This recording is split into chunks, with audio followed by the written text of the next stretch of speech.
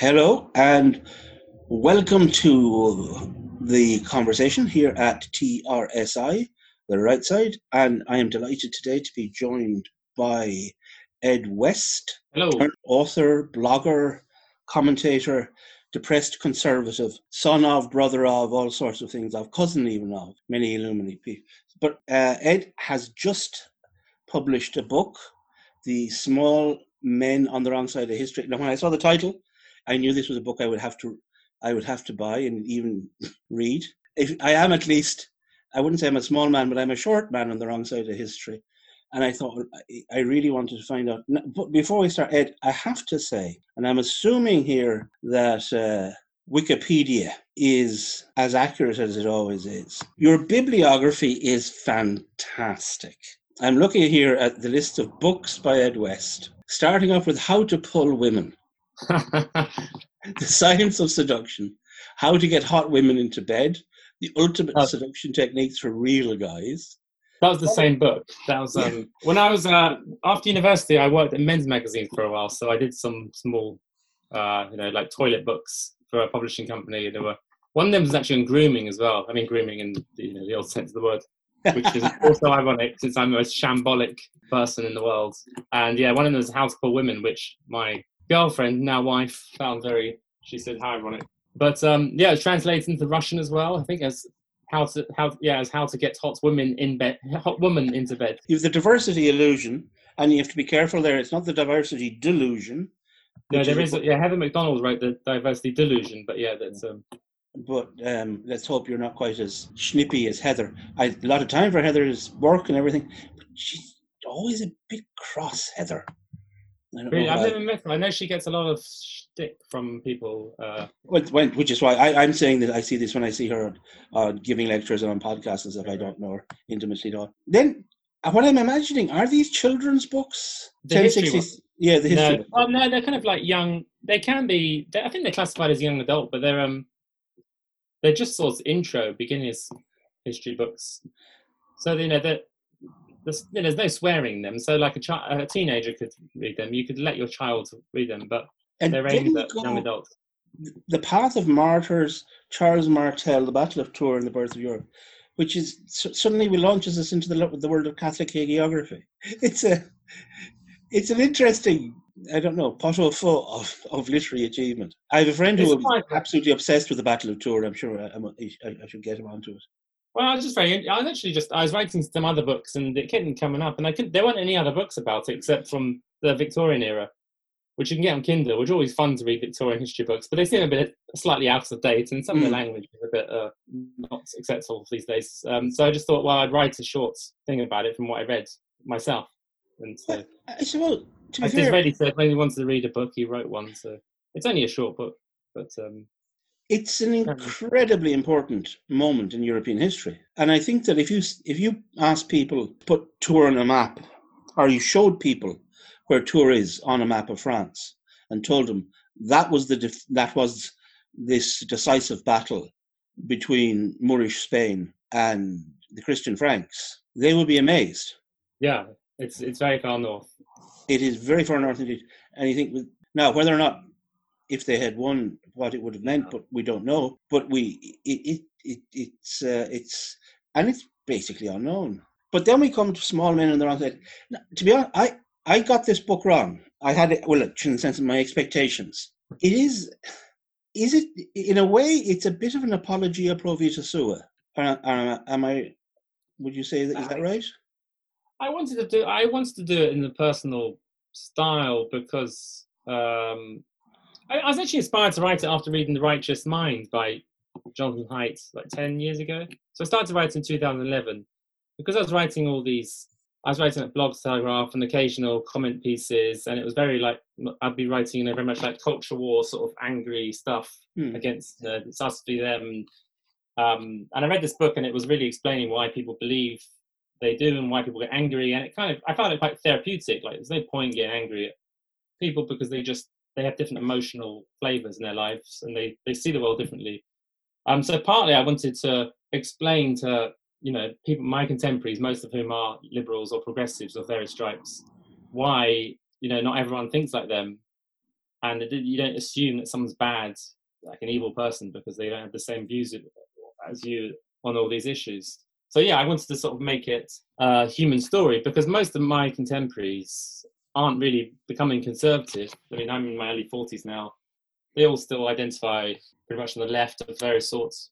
And that's kind of become the default. And I sort of noticed this as I got further into my 30s. And you think, oh, everyone becomes conservative now. We'll all be at the Conservative Club. And, I joined the Conservative Party, started going back to church, had children, all the sort of classic markers of becoming your dad, sort of, everyone does. But even other people who having kids weren't really becoming conservative. So that sort of disturbed me. I thought, well, what's the future going to be? And so the final point that made me really fully go into the book was after the election 2017, when I just realised how unpopular the message was. And the Conservatives is so badly amongst young people, particularly. It was not just young people, but like people in early middle age who were completely repulsed by the whole notion. And that's obviously one side of the story, because I live in a sort of very Remainy part of North London, and it's full of graduates, and it wouldn't quite be Dublin 4, but it would be a nice, the equivalent of some nice Southside Dublin end. Mm-hmm. So maybe I'm not representative of the country as a whole, but I do tend to think that where elites go in terms of beliefs, the rest of the population just tends to follow. So that's the way things are going. It's interesting. You use the word repulsed, and I think that's in the context of Haidt. Haidt uses disgust, as a moral feeling. And 2011, you were ahead of the trend there. I think Jonathan Haidt has come on a lot of people's. He's been part of that. Explosion, but with people like Doug. I associate him with people like with say Jordan Peterson. Right. Yeah. Explosion. Although I find Haidt, just personally, although I think Peterson does a lot of great stuff, I find Haidt personally more satisfying. Right. I think he's great, and he's a lovely guy as well, which helps. He genuinely seems to try and be trying to get a hang of it, trying to understand the thing. But you say repulsive. That's one of the things Haidt would say. He says that so much of this is about this. Well, he starts out with moral and foundational theories, and there are 7 principles. Conservatives use 5 principles. Liberals tend to use 2. I think it's 6, isn't it? Unless there's a 7th. I'll take it. Conservatives are all of them, but Liberals have like 3 of them mainly. But he says the thing is when you approach sacred belief, something that people believe as a religion, not classically religious, but a belief which is essentially religious, and they have to choose. It's triggering the same part of the brain. I would be convinced. I'd be amazed if it didn't trigger the same part of the brain as blasphemy. He would say that if you are given the choice, if you almost between reason and your religious belief come into conflict, well, then reason gets thrown under the bus, irrespective of whether you're a conservative or a liberal or a progressive or whatever. So that we need to be aware of this and aware of how we do. Haidt, and I think this is something we'll get into. When he talks about what brings him to write that book, it's as an angry liberal. Right. He's annoyed because the Democrats have lost an election. The Republicans have done it again. The Republicans seem to be better at this kind of thing. Sorry about that. My dog's going mad.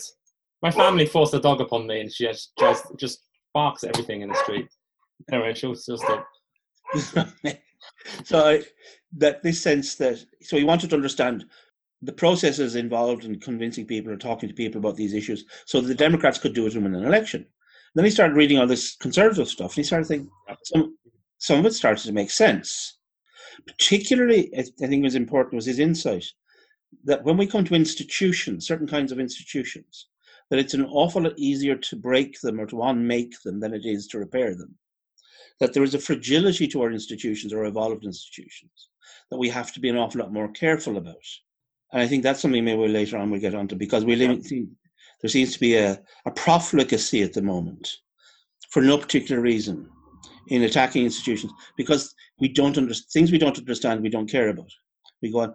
Now, you refer to in the book the distinct in early Christianity. You're trying to sort the sheep and the goats, or the left and the right, or whatever, where this impulse starts or how it manifests itself. And you refer to Augustine and Pelagius. Yeah. And you're saying that Augustine is Pelagius is kind of the optimist. Yeah. He believes the Pelagian, I suppose theologically, the Pelagian heresy is that you can achieve salvation without grace. That merely through your own actions, putting yourself up by your bootstraps, you can actually make yourself good. You can be, whereas Augustine is very much aware of the fallen nature of man, and this is later on. You find this in Calvin, the idea of the total depravity of man. Why did you? Curious. Why did you go for Augustine and Pelagius?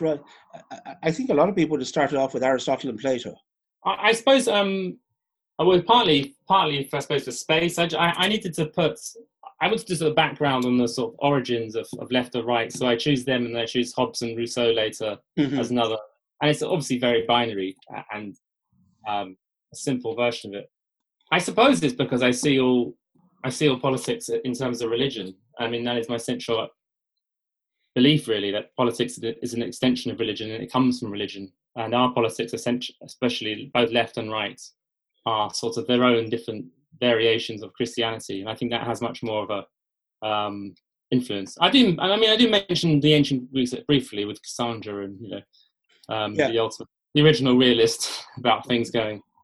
But yeah, maybe that's my particular. I suppose that's my particular upbringing. I see it in terms of an extension, and that's why I look at the religious analogies, the Reformation and the rise of Christianity, and because I see the new thing as a sort of a new faith, really. Do you think that politics has always been religious? It's always been a form of religion, or perhaps was it less religious in the past, or are we just going through a different manifestation? It's always been basically the same. I think basically it's in the Christian era. It's always been religious to some extent. I mean, I don't think you can really. I mean, you can look at personality types that quite match onto left and right, that go back a very, very long way. And the idea of mankind, of whether we're fallen or whether we're good, maps onto left or right, basically. And that's why I brought back to Augustine and Rousseau and Hobbes. But I mean, until only the 18th century can we really talk about left and right in an actual formalized sense, because before that, it doesn't really entirely make sense. I mean, were the Protestant reformers, were they left or right wing? You couldn't really exactly map them onto it, because they were quite conservative in some way and they were quite radical in others. But I definitely do think that the personality types can go back a long way into our religious roots in Europe. I suppose if you think of the reformers historically as being iconoclasts, I suppose you could regard that as that's a left position. Yeah, it's a radical is an idea. They want to overthrow an institution, which is the main thing. And I do look at the idea, the interesting thing about conservatism in Britain being very much a way of articulating against enthusiasm, religious enthusiasm. So by its nature, conservatism is sort of secular in Britain, because it's arguing against the puritanical movement of the 17th and 18th century. You've read Knox's book? Which one? Have you read the book Enthusiasm? You've come across it? No. I'm sure your mother has. It's just called Enthusiasm, and it's an analysis of the Reform movement as an enthusiasm, as a form of an enthusiasm. And I think it sounds probably it's very relevant today, since we're having a bit of a revival of enthusiasm in one way.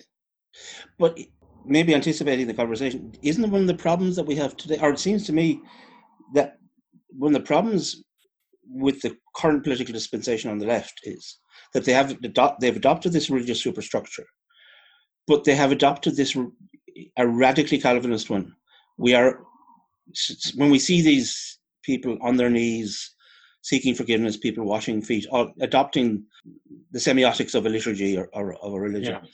But I don't see the redemption narrative here. Yeah, it's Christianity without redemption, isn't it? And there's some of the descriptions of at the 17th century in England when Calvinism was at its strongest, and there were accounts of people having what are clearly really extreme psychological problems resulting from their fear that they were damned, and people were going through really forms of mental torture because of there was no answer to this question, really. It was just leaving you hanging down. But there was at least a hope that you could be saved. Now, amongst the current faith, it seems like, where is that hope? There is no hope. I mean, especially if you're white, you're damned, basically, anyway, right? I mean, it comes down to that. Yeah, well, that's it. It's whip yourself and beat yourself and hope that you'll be pardoned by some theoretical, sort of magical black person. I mean, which it comes down to. You it's say so bad. I don't even know how to.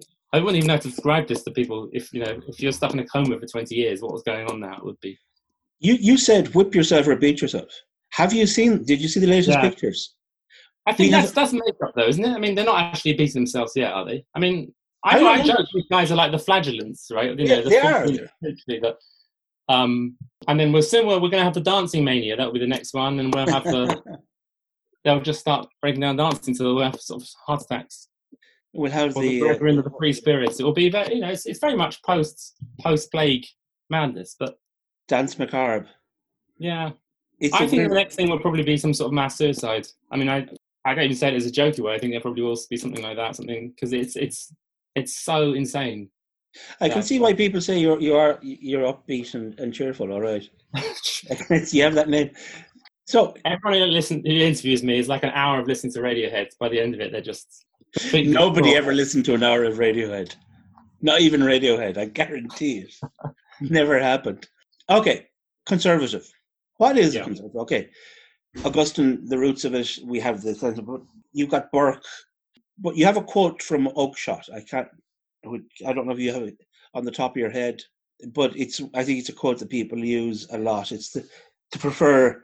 The last line of the quote, if I can remember, is to prefer present laughter over future. It's to prefer the familiar to the unknown, to prefer the tried to the untried, fact to mystery, the actual to the possible, the limited to the unbounded, the near to the distant, the sufficient to the superabundant, the convenient to the perfect, present laughter to utopian bliss. There you go. See, I'm terrible at remembering things. Thanks for Google. But there's a word. There's the word. There's utopian. Yeah. There are lots of modalities we could use, but one that I've come across and I think is used is this sense. And one of the things that makes any system dangerous, whether it's left or right, is when it gets into this utopian mode. Because I don't know. It's said that Eric Hobsbawm was once asked, "Well, Eric, if it had taken another 20 million to achieve the proletarian workers' paradise, would that have been worth it?" And the answer is yes. That's the scary thing when you're talking about utopia. Yeah. That if we can just kill enough people, if we can just get it right, then we'll have utopia. And that's what you never get utopia. Well, that's the thing, isn't it? You will never make anything straight from the crooked timber of man. I mean, the Hobsbawm thing is funny because he defended Stalin right to the end. There was never any. He didn't drop the idea in 56 or in 68 or ever. And also, he was a man who never really suffered any. I'm not saying he should have been ostracized by society, but he was feted and awarded and treated like a very well-loved figure in British society, and yet he supported like one of the most horrible regimes in the world. I mean, like a mass murdering regime that killed millions of people. I suppose because people still give it a pass because it was all in a good cause, wasn't it? It was. They were fighting for a noble thing, and people will allow that. They were allowed 20 or 30 million.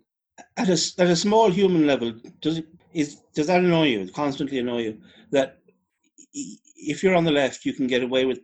There is almost nothing you can say, even to this day in the discourse of leftism, that makes you a pariah on the left. Yeah, isn't it? Yeah. The boundary is not policed at all. It's very frustrating. But again, as you say, we're saying about if you're conservative, if you complain about these things, you just sound like a bit of a whinger. We have a very strict boundary about how far we're allowed to go, but it always moves slightly to the centre. So if you get caught 5 years too late, whatever, well, you can expound any even violent organisation on the left, and it's fine. But again, it's just, partly, of course, it is because the Soviet Union wasn't as bad as Nazi Germany. But even I was at like a drinks party in our neighborhood recently, and it was around Christmas, and I just started saying to one of the neighbors, "Oh, did you see that film?" Should I make conversation? Death of Stalin. A very funny film. And he said, "No, I don't think that's very funny." I said, "Why?" He said, "Well, I just don't think it was funny to make fun of him when he was trying his best." This guy was like in his 60s or something. Right? He was living in a really nice area of like North London in a £2 million house, or whatever. I said, "What?" He said he was just, he was really up against it. He was just trying his best. And I was just saying, well, he didn't really try. He could have tried a bit harder not to kill like 20 million people. That's And I think when I was fantastic. making, what facial expressions do I make while this guy starts defending Stalin's records? And luckily, my daughter just came along and said, "Daddy, can we go now?" So but I think that's just really weird. How can you talk to a guy? He just seems perfectly normal. He's defending Stalin. To me, that's beyond like acceptable, isn't it? There has to be a dissonance in there somewhere, which is just bizarre. Years ago, I remember being in a bar, and it was Stalin's birthday, and in the place next door to the pub I was in, sort of Maria pub, was a co-op, which was a bar which was running the co-op, and it was very lefty, anarcho-syndicalist stance, whatever. And a guy came in, he was half cut, and he had a picture of Stalin, and he was waving it around and saying, "Stalin's birthday, the great man, blah blah blah." Now, he was, unbeknown to him, the bar that I was in was actually owned by, I would say, a guy who was not metaphorically a fascist. I'd say if you went into his drawers, you would have found a few black shirts, genuine, actual black shirts. But I was in conversation with a guy at the time who was the correspondent, the Times correspondent, Sunday Times correspondent for Italy at the time, who came from a Russian family, and whose grandparents and most of his family had actually been killed by Stalin. He did kill quite a few people after all. And it was one of those, those moments like that Marshall McLuhan moment that Woody Allen has, wouldn't you love if? And it was that moment where the guy comes in and he's giving up a stand, and you actually have to have, somebody says, and he says, he didn't really kill that many. And there's actually, you've got a guy, he said, and Selmer just laced into him. But it made not a bit of difference, because you knew that in the end, in that guy's head, if Stalin killed him, they probably needed killing. Yeah. So at the end of the day, yeah, you can't. What's the famous thing? You can't make an omelette without making eggs, and then the response, well, where's the omelette? Yeah, but quite a few broken eggs by the end of it. No, I think yes. I mean, the anti-utopianism, I suppose, is the core of conservatism. It's the belief that you only work with what we have a human system should suit the human race, and we are imperfect, and we're never going to have a society free of ills. And attempts to create those kind of societies almost always go wrong. I mean, to bring it back to the current issue, I mean, today's sort of dominant ideology, where you want to call it progressivism, the social justice movement, shares a lot of things in common with communism in no sense. It has a utopian mission. This one is the elimination of racism. Again, a completely impossible goal. You want to eliminate prejudice from people. That's just not going to happen, because human beings have prejudice. Human beings are tribal, and that's one of the ironic things, is they're so determined to eliminate tribalism. In one sense, they're creating a much, much more vicious tribalism for the 21st century between people with different political beliefs. So whenever I see any of those kind of statements, it's our job to eliminate racism, saying, well, that's a sort of a relative of let's abolish private property, let's abolish greed, let's abolish the family, which was another Soviet thing, which has sort of some similarities with some progressive politics now. I mean, I don't want to over-egg it, because there are... Yeah, you don't have to over-egg it. I mean, you go straight to the website of BLM, and it's one of the explicit aims of Black Lives Matter is to disrupt the European nuclear family. Right. Okay. That's what it says. It's not like they're hiding it. You were very, I don't know, restrained, that you were talking about the imperfectibility and not the utopia. You never actually went for the great phrase of Oglen that young American conservatives used to wear on a T-shirt. Let's not immanentize the eschaton. which, if you're going to be abstruse and difficult, I think is as good a way of doing it as anything. But basically, it means, for the listener, just in case, don't try and make heaven on earth. No. I suppose, to me, that encapsulates on my. I don't have pronouns in my Twitter bio, but the only thing I have is with heaven on earth we cannot make, but hell is within our compass. Yes, we're very good as a species at creating that. So that's so okay, anti-utopianism is the core one. I suppose, we spoke earlier, institutions is obviously another big conservative central belief. And, I come to it later, there is a problem when conservatives themselves become disillusioned with their own institutions. And where do they go? And that's a problem we're having now, certainly in England, and also the US. You say in the book that you think of fascism as a form of disgust for liberalism. Did I? Yeah, well, it's a... Do you not think that... I don't know, it's just... There's the great Italian historian of fascism is a guy called Renzo de Felice. He was a liberal Italian Jew, socialist, Jewish historian. And Felice was always insistent, not everybody agreed with him, that actually fascism was a child of the revolution, child of the French Revolution. And, shall we say, a legitimate, intellectually legitimate response of the bourgeois to the Enlightenment and it was a positive aspirational response in the same way as that Marx was. That he doesn't see fascism as reactionary in the same way, say, as National Socialism is reactionary. And Felice is very big on drawing sharp and deep distinctions between fascism and National Socialism. Yeah, of course, and they were very different ideologies to start with. I mean, fascism is such a kind of mixture and jumble of beliefs as it started off, and it's hard. I mean, it's hard to sort of identify it. I think that's why it's easier just to call someone a fascist, because people don't really know it doesn't have so many set beliefs as Marxism and all these set texts.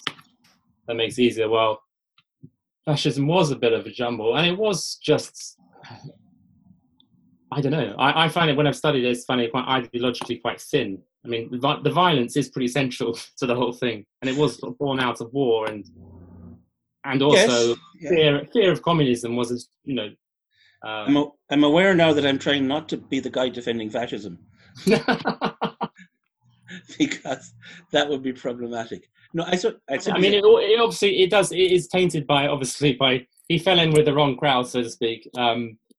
We tend to think of fascism as National Socialism, which was obviously a sort of more German infused, and obviously had quite a bit of racism thrown in there. Absolutely, and the Italian race laws are amongst the most severe and vicious in Europe when they come in. I just simply say Gentile was actually a philosopher. Yeah, which Rosenberg wasn't. I'm maybe being a bit, I don't know. I don't know if dismiss is not the right word, but I only sort of touch on that sort of briefly because I need to get to the point why all conservatism is kind of sort of smeared by association with what happened in the first half of the 20th century, which is it's the one thing we can never sort of get over, the guilt by association. Of course, which is stuck. And I would say conservatives have tried to be responsible policemen. Yeah. Since then, I mean, the likes of William F. Buckley, when Buckley makes that break and says, "Okay, this is not acceptable. Yeah. This anti-Semitism, this form of prejudice is not acceptable within the American conservative movement. Out." And I think we have a sensibility. I know that if I'm meeting with people or talking, when you meet people online, you're always a little bit, you're checking for those ticks. Yeah. Is he going to be a bit of a... You mentioned that scene from on the Peep Show, I think it is. Yeah. Which is very funny. Friend Darryl. Yeah. And that deep sense of disappointment when he discovers actually he's actually a genuine Nazi. He's not just another good old sort of Tory voting guy who likes Clarkson. He's genuinely a Nazi.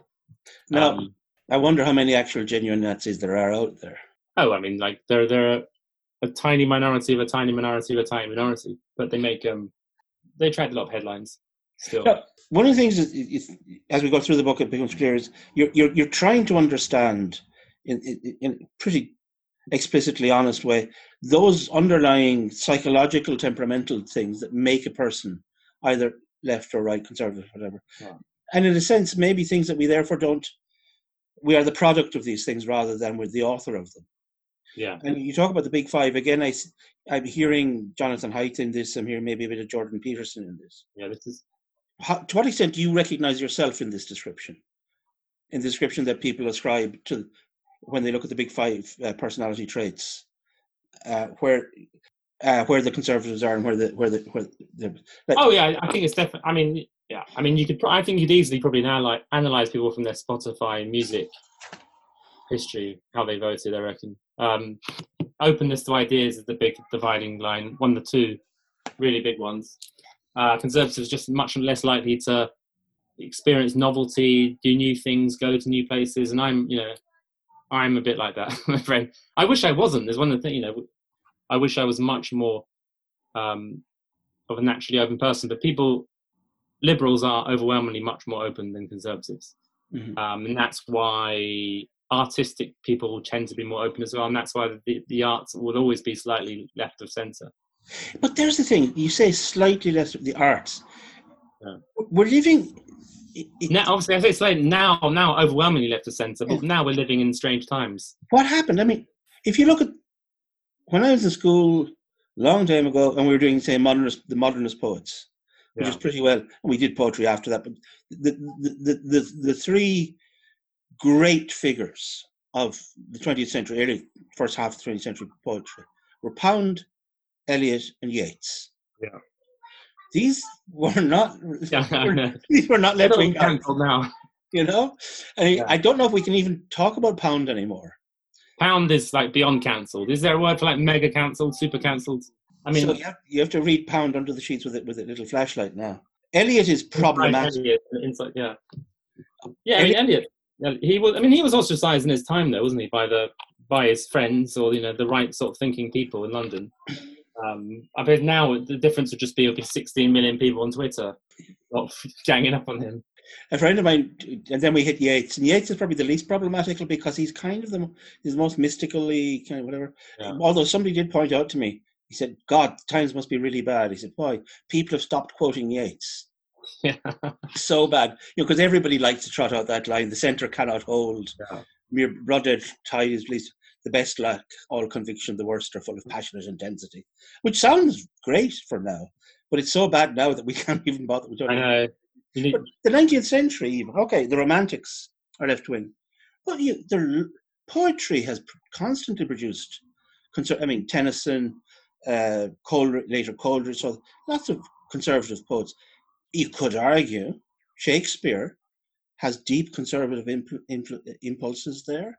Oh, definitely. That's a paradox. Yeah, I mean, lots of the arts that seems to last the ages seems very conservative, while the things we see now all have a basic, very, very progressive message. I mean, I come to it later. Even the children's books of my childhood weren't particularly. You wouldn't read anything political into them. You couldn't do really. But all the ones I get now for my kids are all overwhelmingly about how stereotyping is wrong and women should fight dragons while men dress up as nurses, and equality is good. And they all have a very quite strong political message. And this is not just me being completely paranoid, deluded conservative, although that might play a part.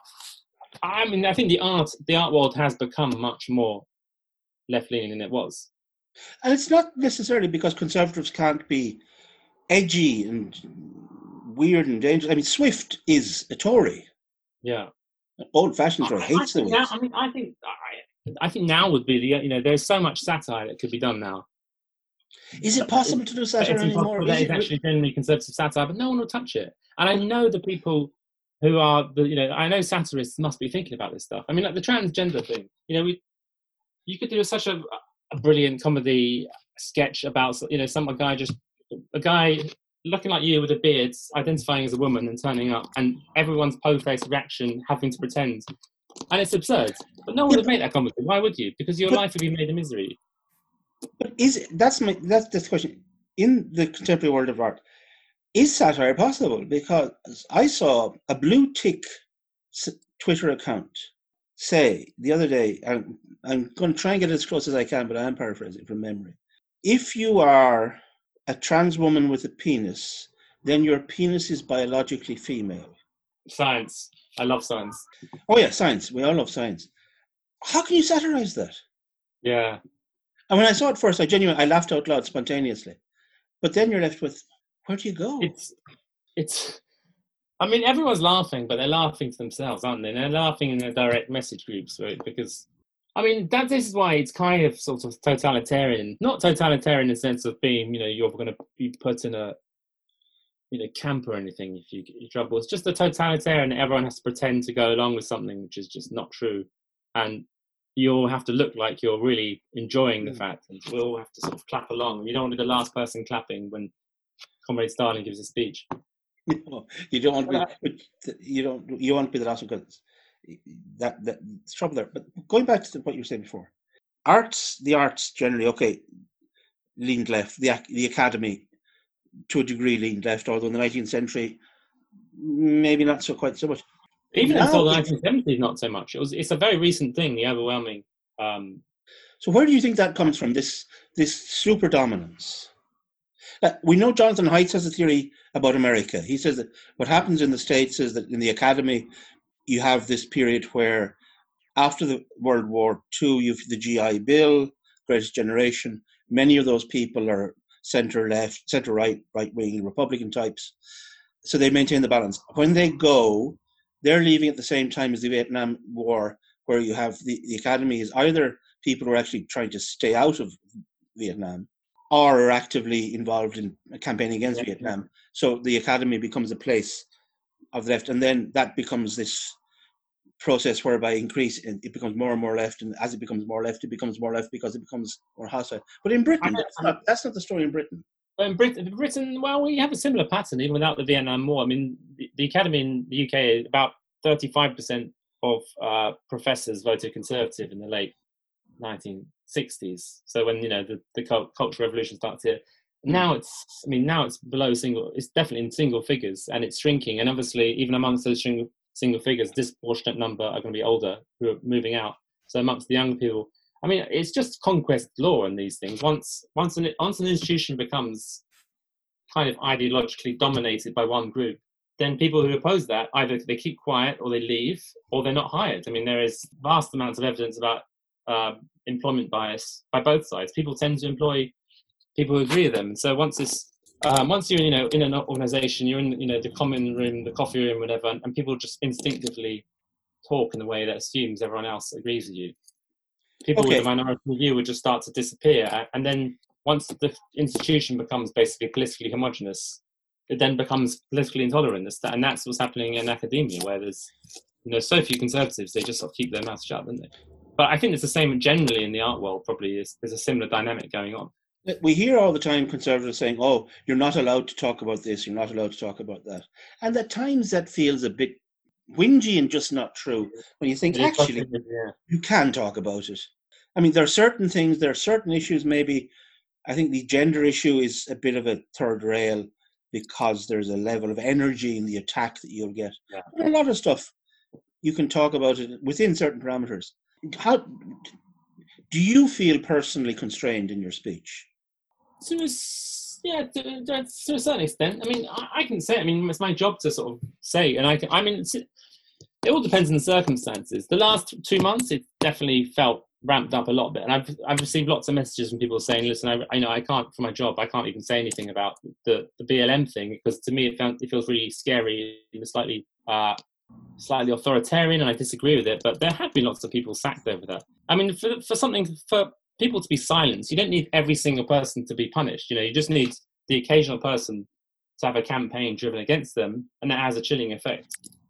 And it all depends on your circumstances. If you need your job and you can get sacked for having the wrong opinion, that really is going to keep you quiet. I mean, if you're J.K. Rowling, yes, your publishers aren't going to drop you because you can make them £1 million. So, I mean, even Mel Gibson can get away with not being cancelled, and he says something like 1,000 times more outrageous than anyone because he still makes people money. But it comes down to the thing: if you're not independently wealthy, then the fear of maybe not losing your job, but being socially sanctioned in some way is is a genuine fear, and also there is just the demoralising effect when all the institutions are sort of in one voice saying, oh, we'll take the knee, or we support this movement, and if you don't support this movement, and a lot of people don't, they find it very contentious and quite extreme movement.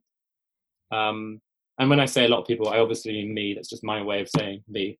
Then they're decent, respectable, reasonable people. Yeah, just your average. Yeah. Yeah. Then you are inclined to think, well, hold on a minute, where's my representation then? Where's what about me? If all the powers that be believe something which I think is fundamentally untrue, then that's going to demoralise you in terms of wanting to speak up. I mean, this BLM thing, it sort of gets into people's, one indicator for me of sort of civil decline is when people bring their politics into WhatsApp groups, which have nothing to do with politics. Yeah. Local WhatsApp group, people start talking about, oh, we're gonna take the knee and we're gonna do this, and I was saying, there used to be a rule, don't mention politics and religion in pubs, because there are sort of like civil rules. People are going to strongly disagree with you, and it's that assumption that if you live in certain social networks, everyone will agree with you because everyone you talk to agrees with you. But is it maybe something more than that? Is this actually simply also a manifestation of a fundamental difference in viewing the world between the left and the right? When Oakeshott talks about politics, for example, he talks about the world of politics and the modality. It's only one way of being in the world. There are many other different ways, and we should restrict that world to itself. Right. But for the left, the personal is political. Yeah, but it's a total thing, and it goes into every area, education, and it goes into family as well. There's the classic one is, people talking these very po-faced New York Times articles about, oh, this 7-year-old said to me, gender is just a social construct, and obviously these children are parroting back what their parents told them. But there's one the other day, Alistair Campbell, Tony Blair's former henchman, tweeting this letter from a 6-year-old about how Boris Johnson wants to starve poor people to death. Like, who does that? Who talks to their 6-year-old like that? My 6-year-old, I think he might know who Boris Johnson is. He wouldn't have a clue about politics. He has very strong views about Ninjago and Thomas the Tank Engine, but he certainly wouldn't have an opinion. I wouldn't indoctrinate him there, because I think there is firstly, I want him to have a childhood, and there are certain areas where we don't bring politics into everyday life because it's not religion. Religion is your moral. Yeah. Your moral oxygen, your moral atmosphere, it's everything you believe in, that's your faith. So when politics takes the place of faith, then I think, you're into a very bad place. But isn't it incredibly corrosive for our capacity to live together in a civil society when there is no space that you can go into which is not contested? Yeah. Football, in the Premiership starts up again. I don't know if you're interested in football. I'm not particularly. No. I'm also quite annoyed about what they're doing as well. And there is. And I thought, the largest sporting organisation in Ireland is a thing called the GAA. It's the Gaelic Athletic Association, and it runs hurling and football and those things. And it has a very, very strict rule: no political manifestations or demonstrations. From the beginning of it, it was to be a sporting cultural organisation based in the community and non-sectarian. So, at I can't remember, it was the last referendum, the referendum before, somebody in one of the stadiums they brought in post banners. And the banners were taken away, and they said, no, you can't do that here. And I think that's really important, because while I understand the people say, well, this is a really important issue, and we want to demonstrate how we're feeling, and this is a great place to get people. No, you have to sacrifice those spaces, because if you lose those spaces, it's a shared civil space for everyone. How can we talk to each other again? Yeah. How can I find somebody from Manchester United and say, finally, we're on the roll again, and we're going to act, even though you tried, you brought COVID-19 to stop Liverpool winning the title, it failed. We're going to win the title, and we're going to come back, and we're going to be leading again. That'll be, but they'll bring in politics into that, into that otherwise reasonable discussion. Remember when Robbie Fowler did he revealed his T-shirt like 15 years ago and supported the Liverpool Dockers, and they completely threw everything at him. He got fined a huge amount. I mean, it was probably only like a day's wages for a footballer. And, they said, oh, well, football has no place in politics. And, Arsenal gave their man a telling off when he supported Uyghurs in China. And now they're just getting completely on board to the whole, what is a political movement? And I just think, well, why are you doing that? you're just alienating loads of your fans. This is not. You don't bring politics into every area of life. That's what happens in totalitarian societies. But also, isn't it going to make life just plain exhausting? Yeah, just absolutely. It's hard, isn't it? That's the thing. In America, the online thing is like people talk about race. They just say, "I'm just so tired, I'm just so tired." The emotional stuff. I mean, yes, it is boring listening to you people just going on about it. It's tiring. But I'm interested in your perception of the mechanism in Britain, the mechanism which brings the arts from where it was to where it is, the mechanism that brings comedy. I'm a comedy nut. I love my comedy, and I think you say in the book or something. In the 1970s, if you looked at stand-ups in the 1970s in Britain, they tend to be what you would say conservative, working class men from some of it not kind of thing. You'd say not very nice conservative. Yeah, no, some of them were like really quite nasty, but.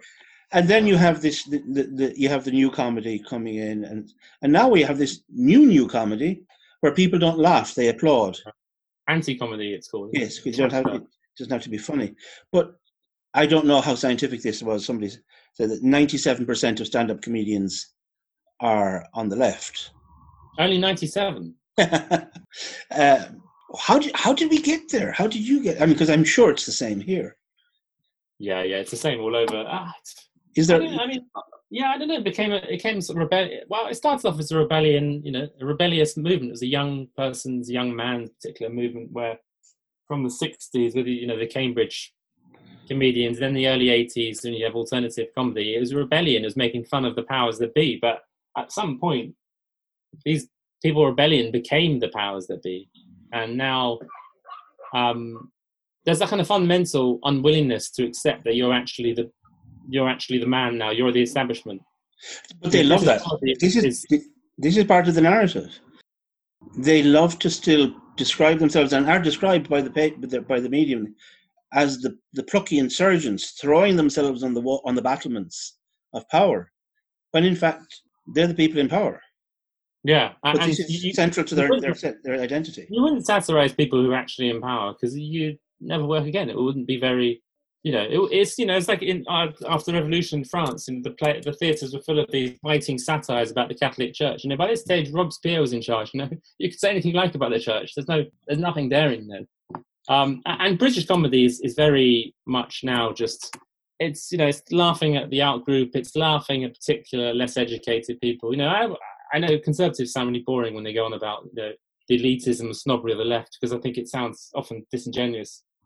But especially since Brexit, it has basically been that. I mean, it's all laughing about people who live in small rundown towns in the Midlands and North who are just unenlightened. But they talk about punching up, but this is not punching up. Yeah, it's not punching up at all. So it's just I don't know. I find it very boring. But I hardly listen to any radio any radio comedy or TV comedy anymore. But then I just wonder, is that me just becoming a grumpy middle-aged man? It's just my dad, really, isn't it? I still do, but I tend to sort it. I tend to go for those people that it's because a lot of it's not. If a joke is funny, it's funny.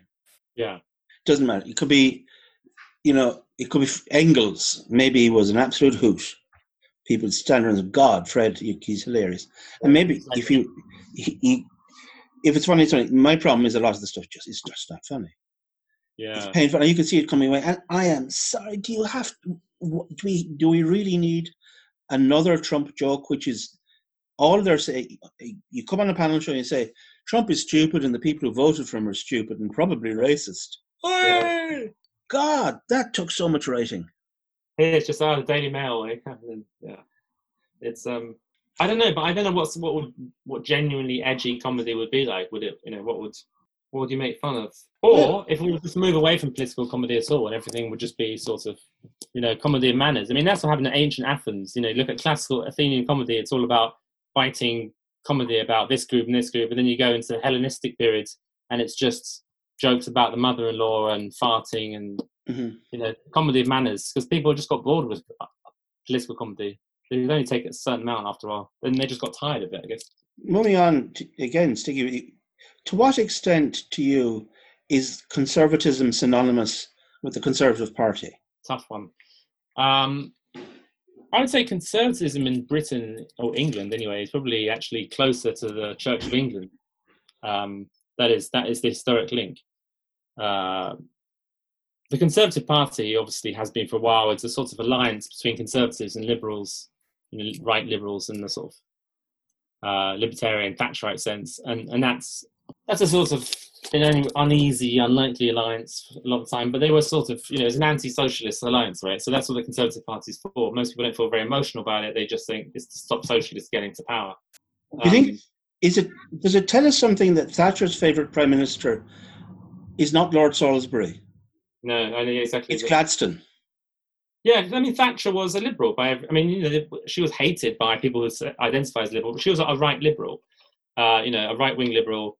Her government didn't enact any sort of socially conservative policies in the 80s. I mean, I mentioned the one thing they remembered is Section 28, and that's come the Tories, but that's pretty much the only thing they did in that regard.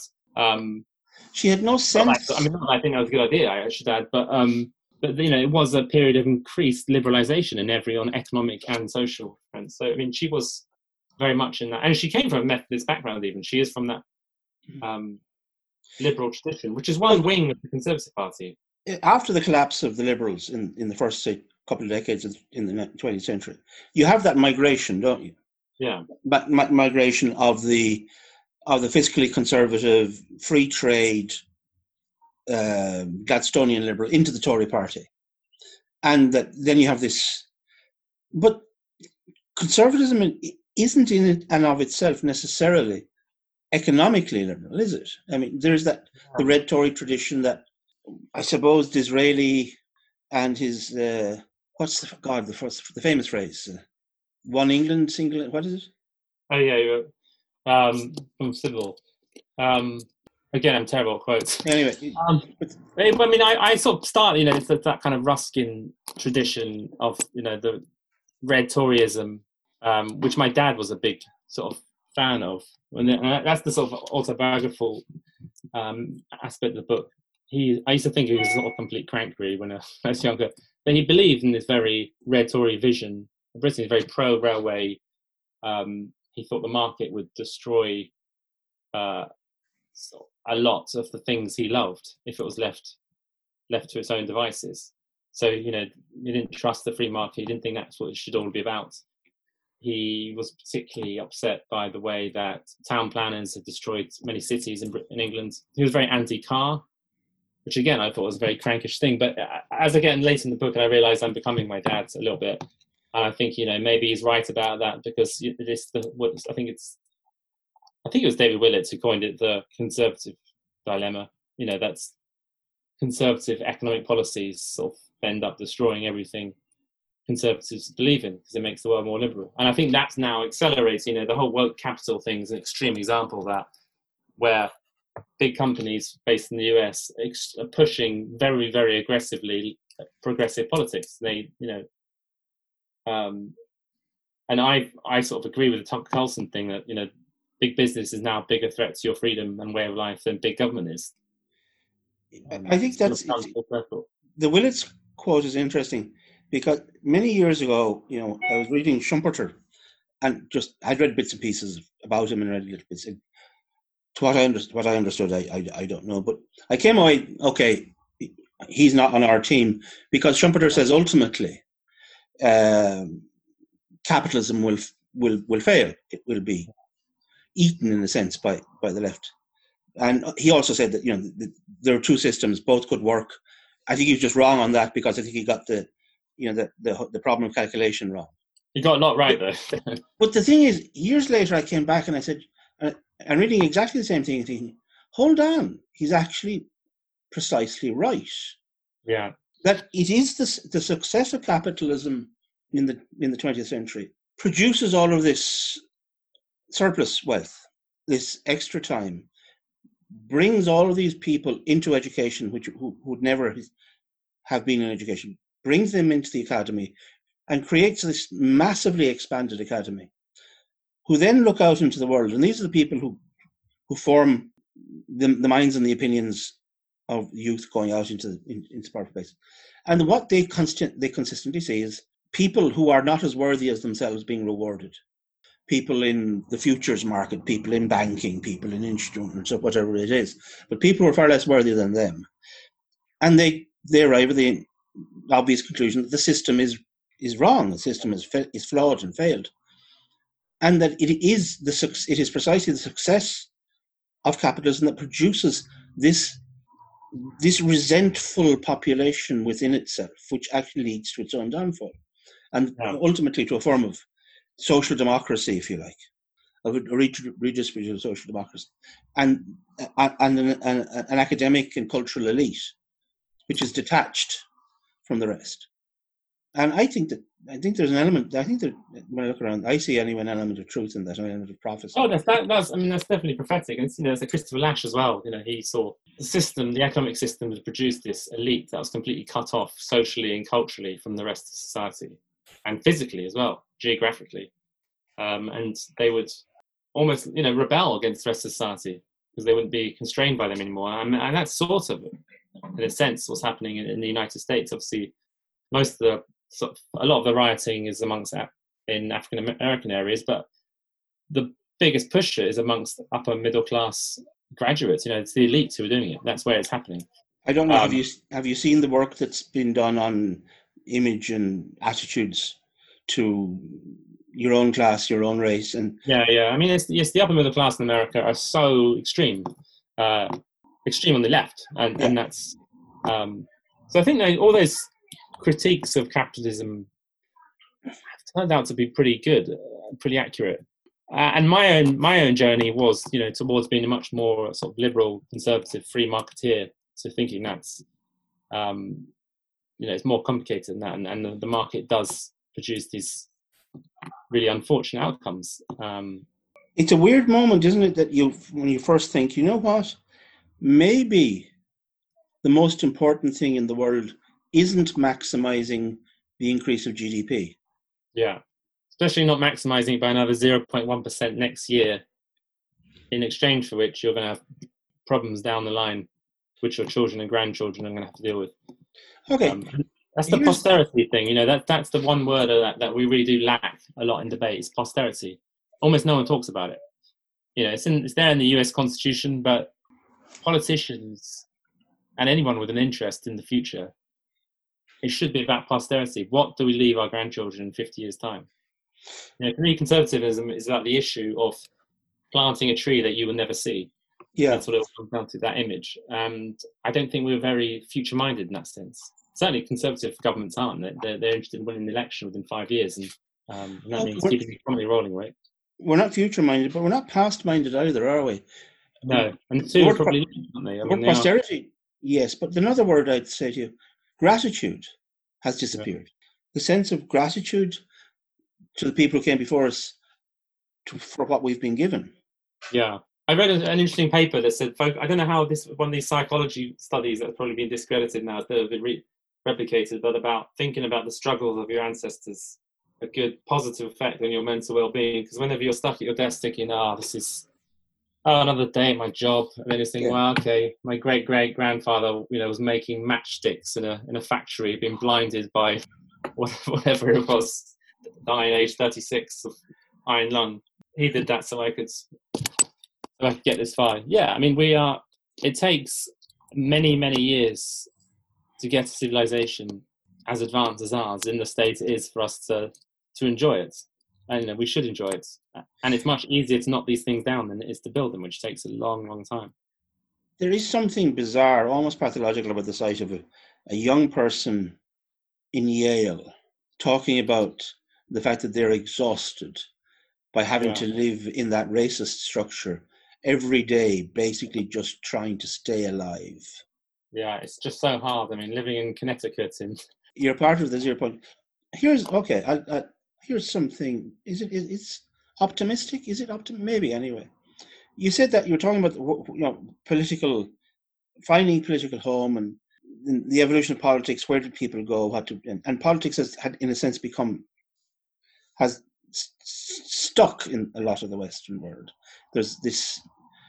Everybody seems to be singing off the same hymn sheet ultimately, with very little difference. Leaving aside the rights or the wrongs of the issue, Brexit has thrown some cats amongst pigeons. If you look at the way the values, you had a captive Labour vote in parts of the Midlands and the North, which, because it could not imagine itself voting anything except Labour, was essentially powerless.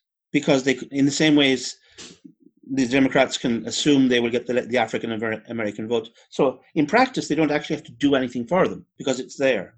But as the Labour Party in the Southeast has become more progressive and less, shall we say, Methodist socialist, the capacity of someone like Johnson, or the capacity for the Tory party to move to the left on economics while staying, shall we say, conservative on more social issues, has created an opportunity, hasn't it?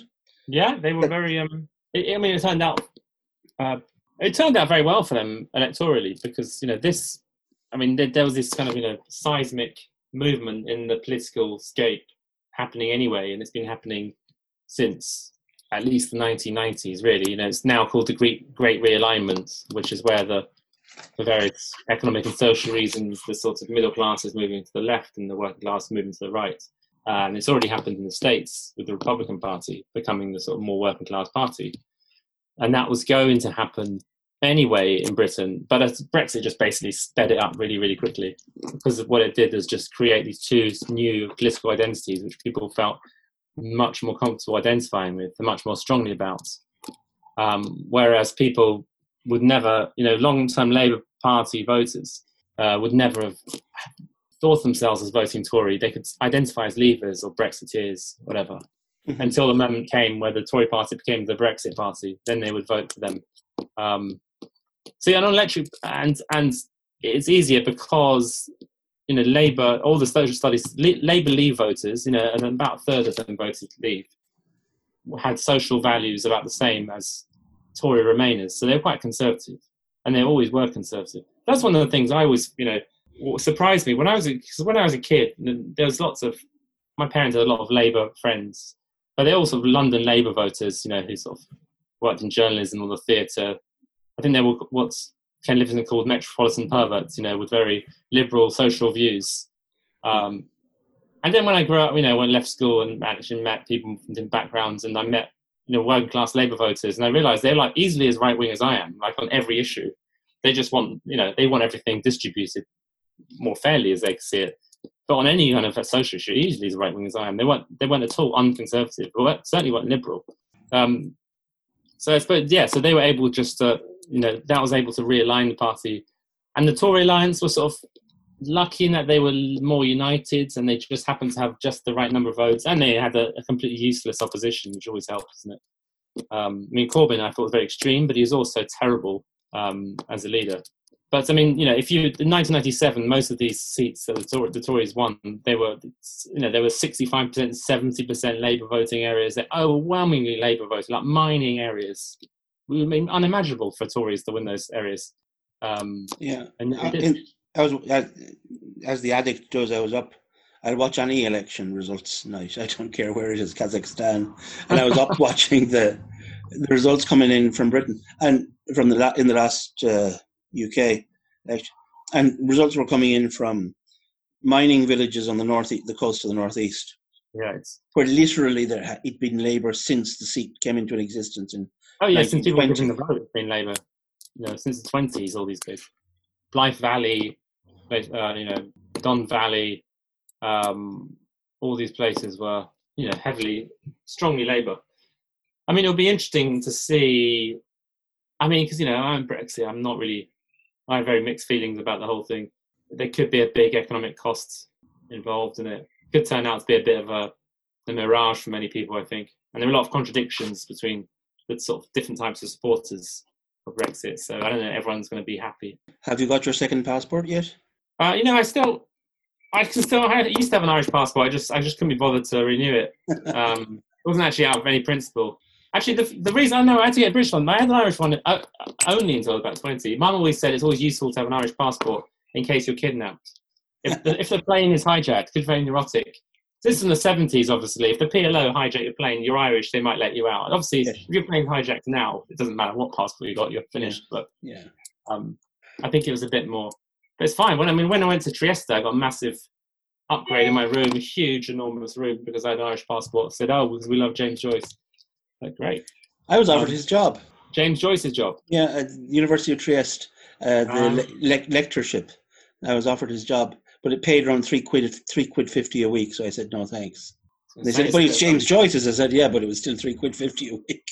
yeah. I suppose they're relying on the prestige a little bit, aren't they? Well, Italian universities, unless you're actually a professor, Right. the money is rubbish. Big shoes to fill as well, isn't it? It'd be like following Alex Ferguson, isn't it? A little bit. You're just like, I don't want to. Whatever I'm doing, I'm not going to do it really. Yeah, I don't know. I have mixed feelings about Joyce. I think Portrait is a great book. I think No, I find it completely incomprehensible. But he is the most everywhere in Trieste is like. Just the last bit. I wanted to just talk very briefly about the situation, the madness of today. Yeah. Yeah.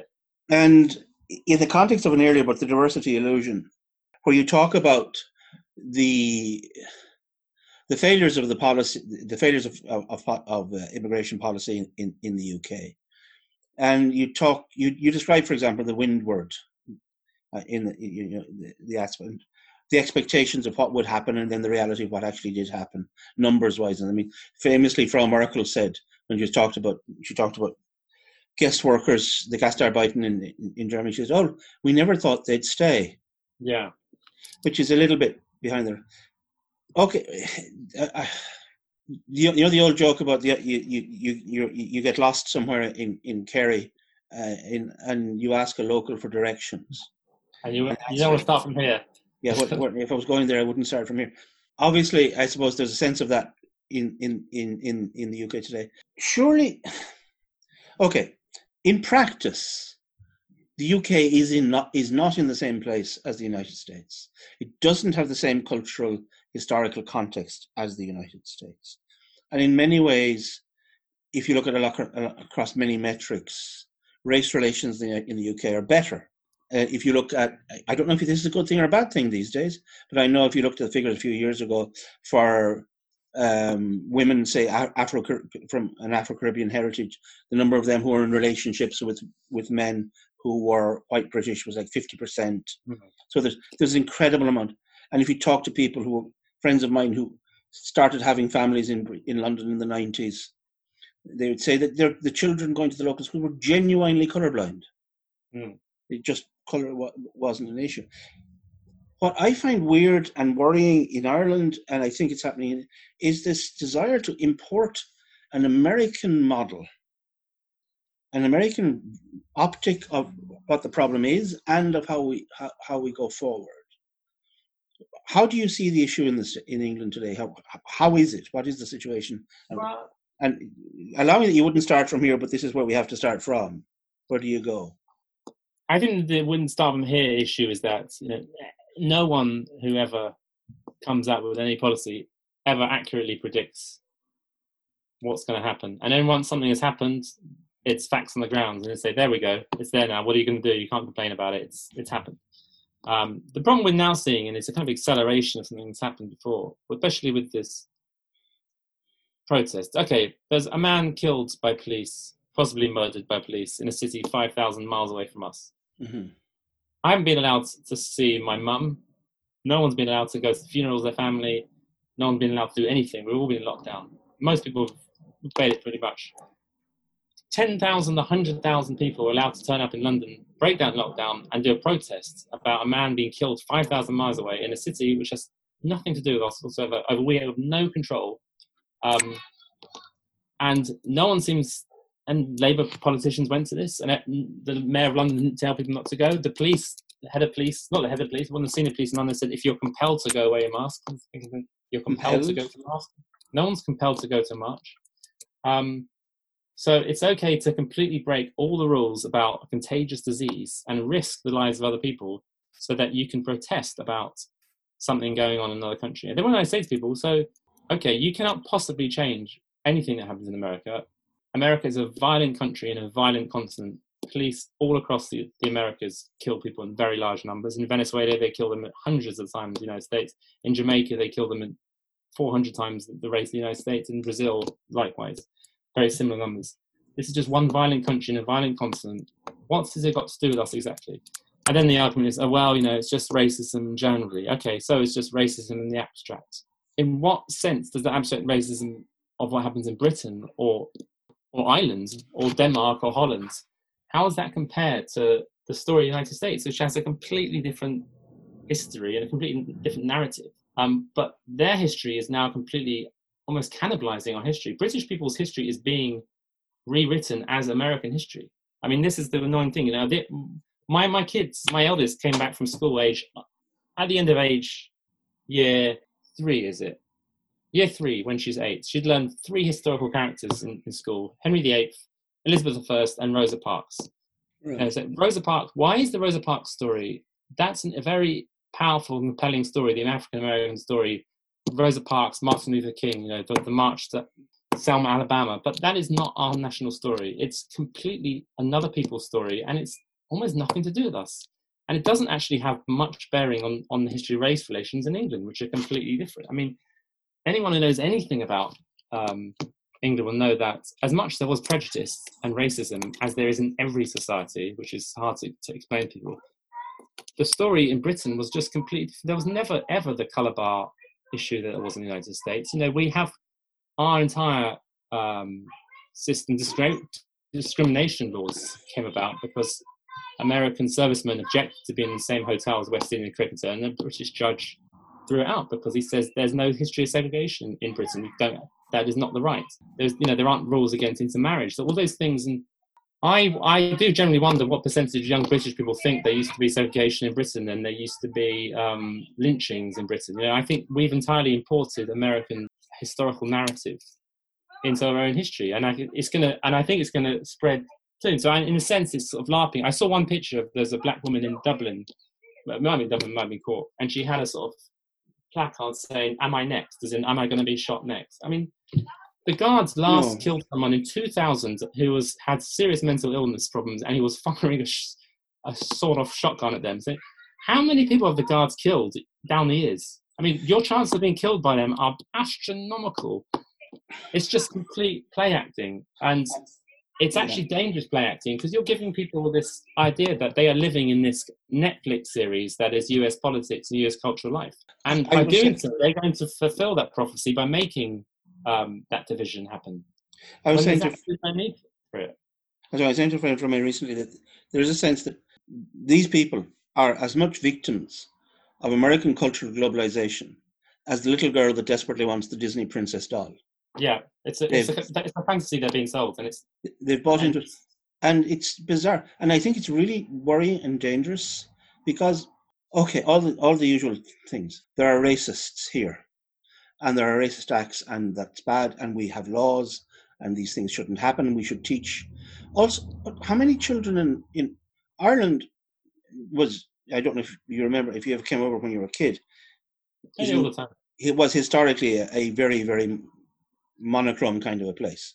But in this, back from the 80s and the 90s, we consumed the BBC, we consumed American TV, Hollywood. Irish children grew up knowing, even if they didn't know anybody who didn't look quite like them, that racism was a very, very bad thing. Yeah. The old wild saying, if you want to make war, get rid of war, don't make it immoral, make it unfashionable. Yeah. And I think there's a deep truth to that.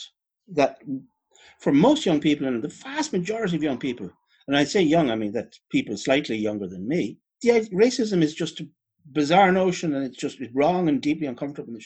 And if we impose, and we have somebody here saying, okay, you may not be killing us, but you've got your foot on our back. Yeah. And there's a demand that we feel guilty. We're being told, the Irish are being told to them, we should feel guilty for the way we've profited from the slave trade and the exploitation of Africa. Yeah. And that's just, and my worry is that you're going to say to people, many of whom just don't feel guilty and who won't, say, you create resentments. Douglas Murray says, and I think he's right, race is a dangerous thing to start playing around with for the sake of political gain or advancement. Don't want to play this game.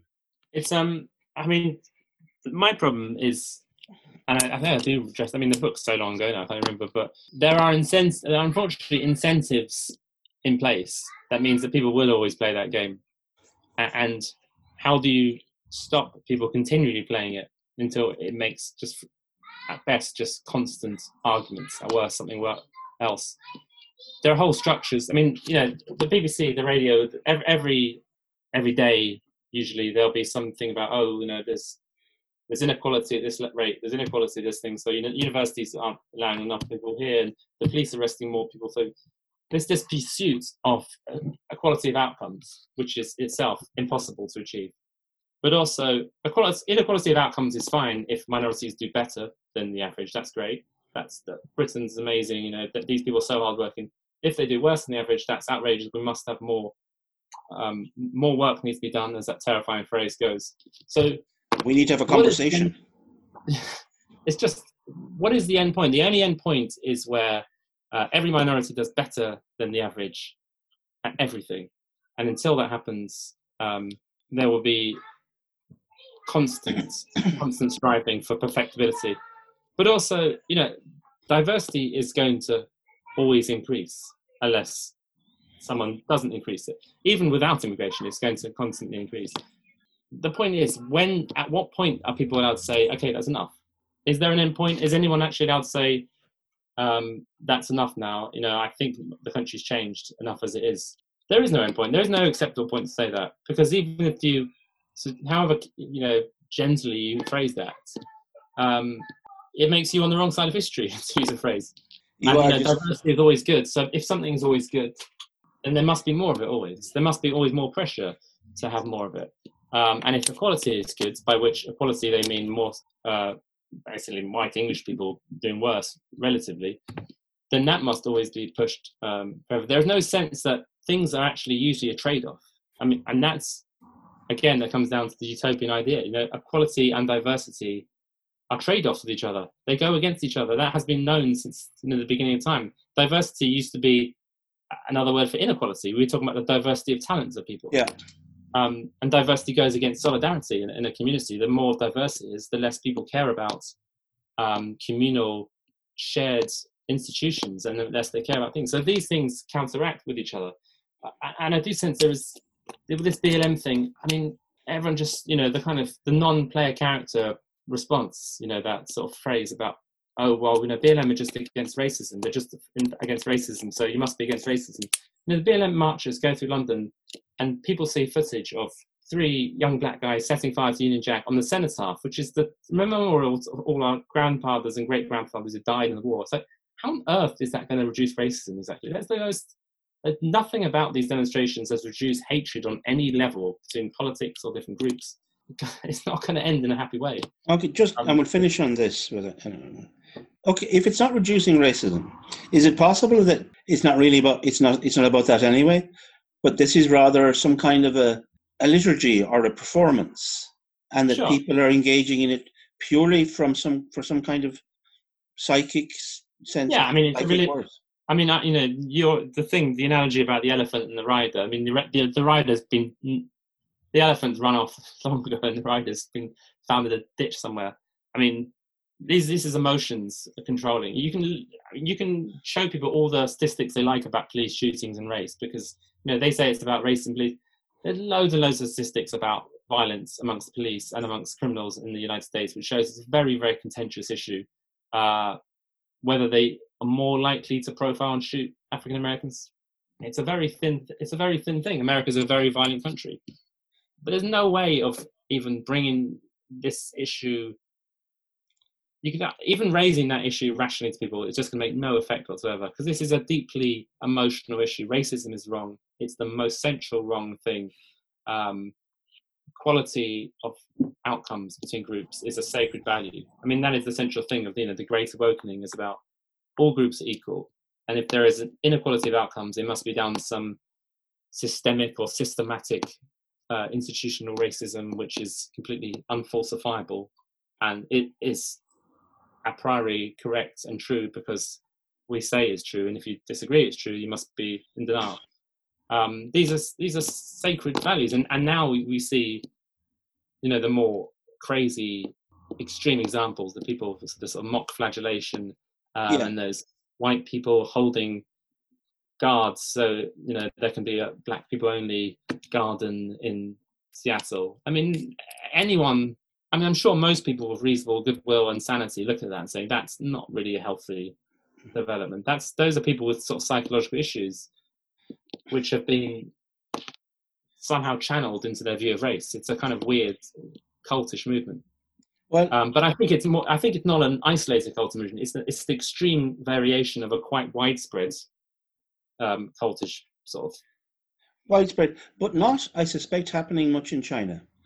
Anyway. No, I mean, the irony is, the obsession of, the New York Times led Anglo commentariats, their obsession with white racism, with white supremacy. What it really is white narcissism, because it's all about people who've grown up reading To Kill a Mockingbird, and they want to be the savior and the goodie who saves the helpless person of color from the white racist.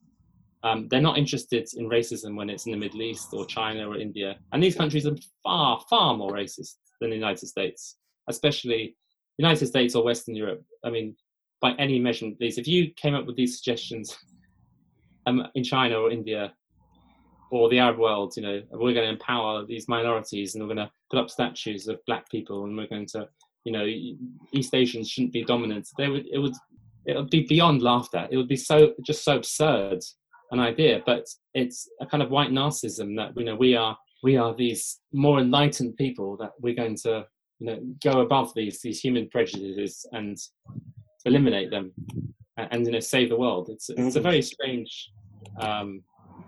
Indeed, but saving the world is always a good place to end. However, next time we're talking to Ed, he's going to be telling us about his happy fun time side when he's And I think it's all about how to pull women. How to pull women, and his plan to save the world, which he says apparently it's an absolute cracker. But until then, I'd like to thank Ed West for this conversation. I'd like to thank you for joining us, and hope to see you soon in the future. But for the time being, stay safe, and bye-bye.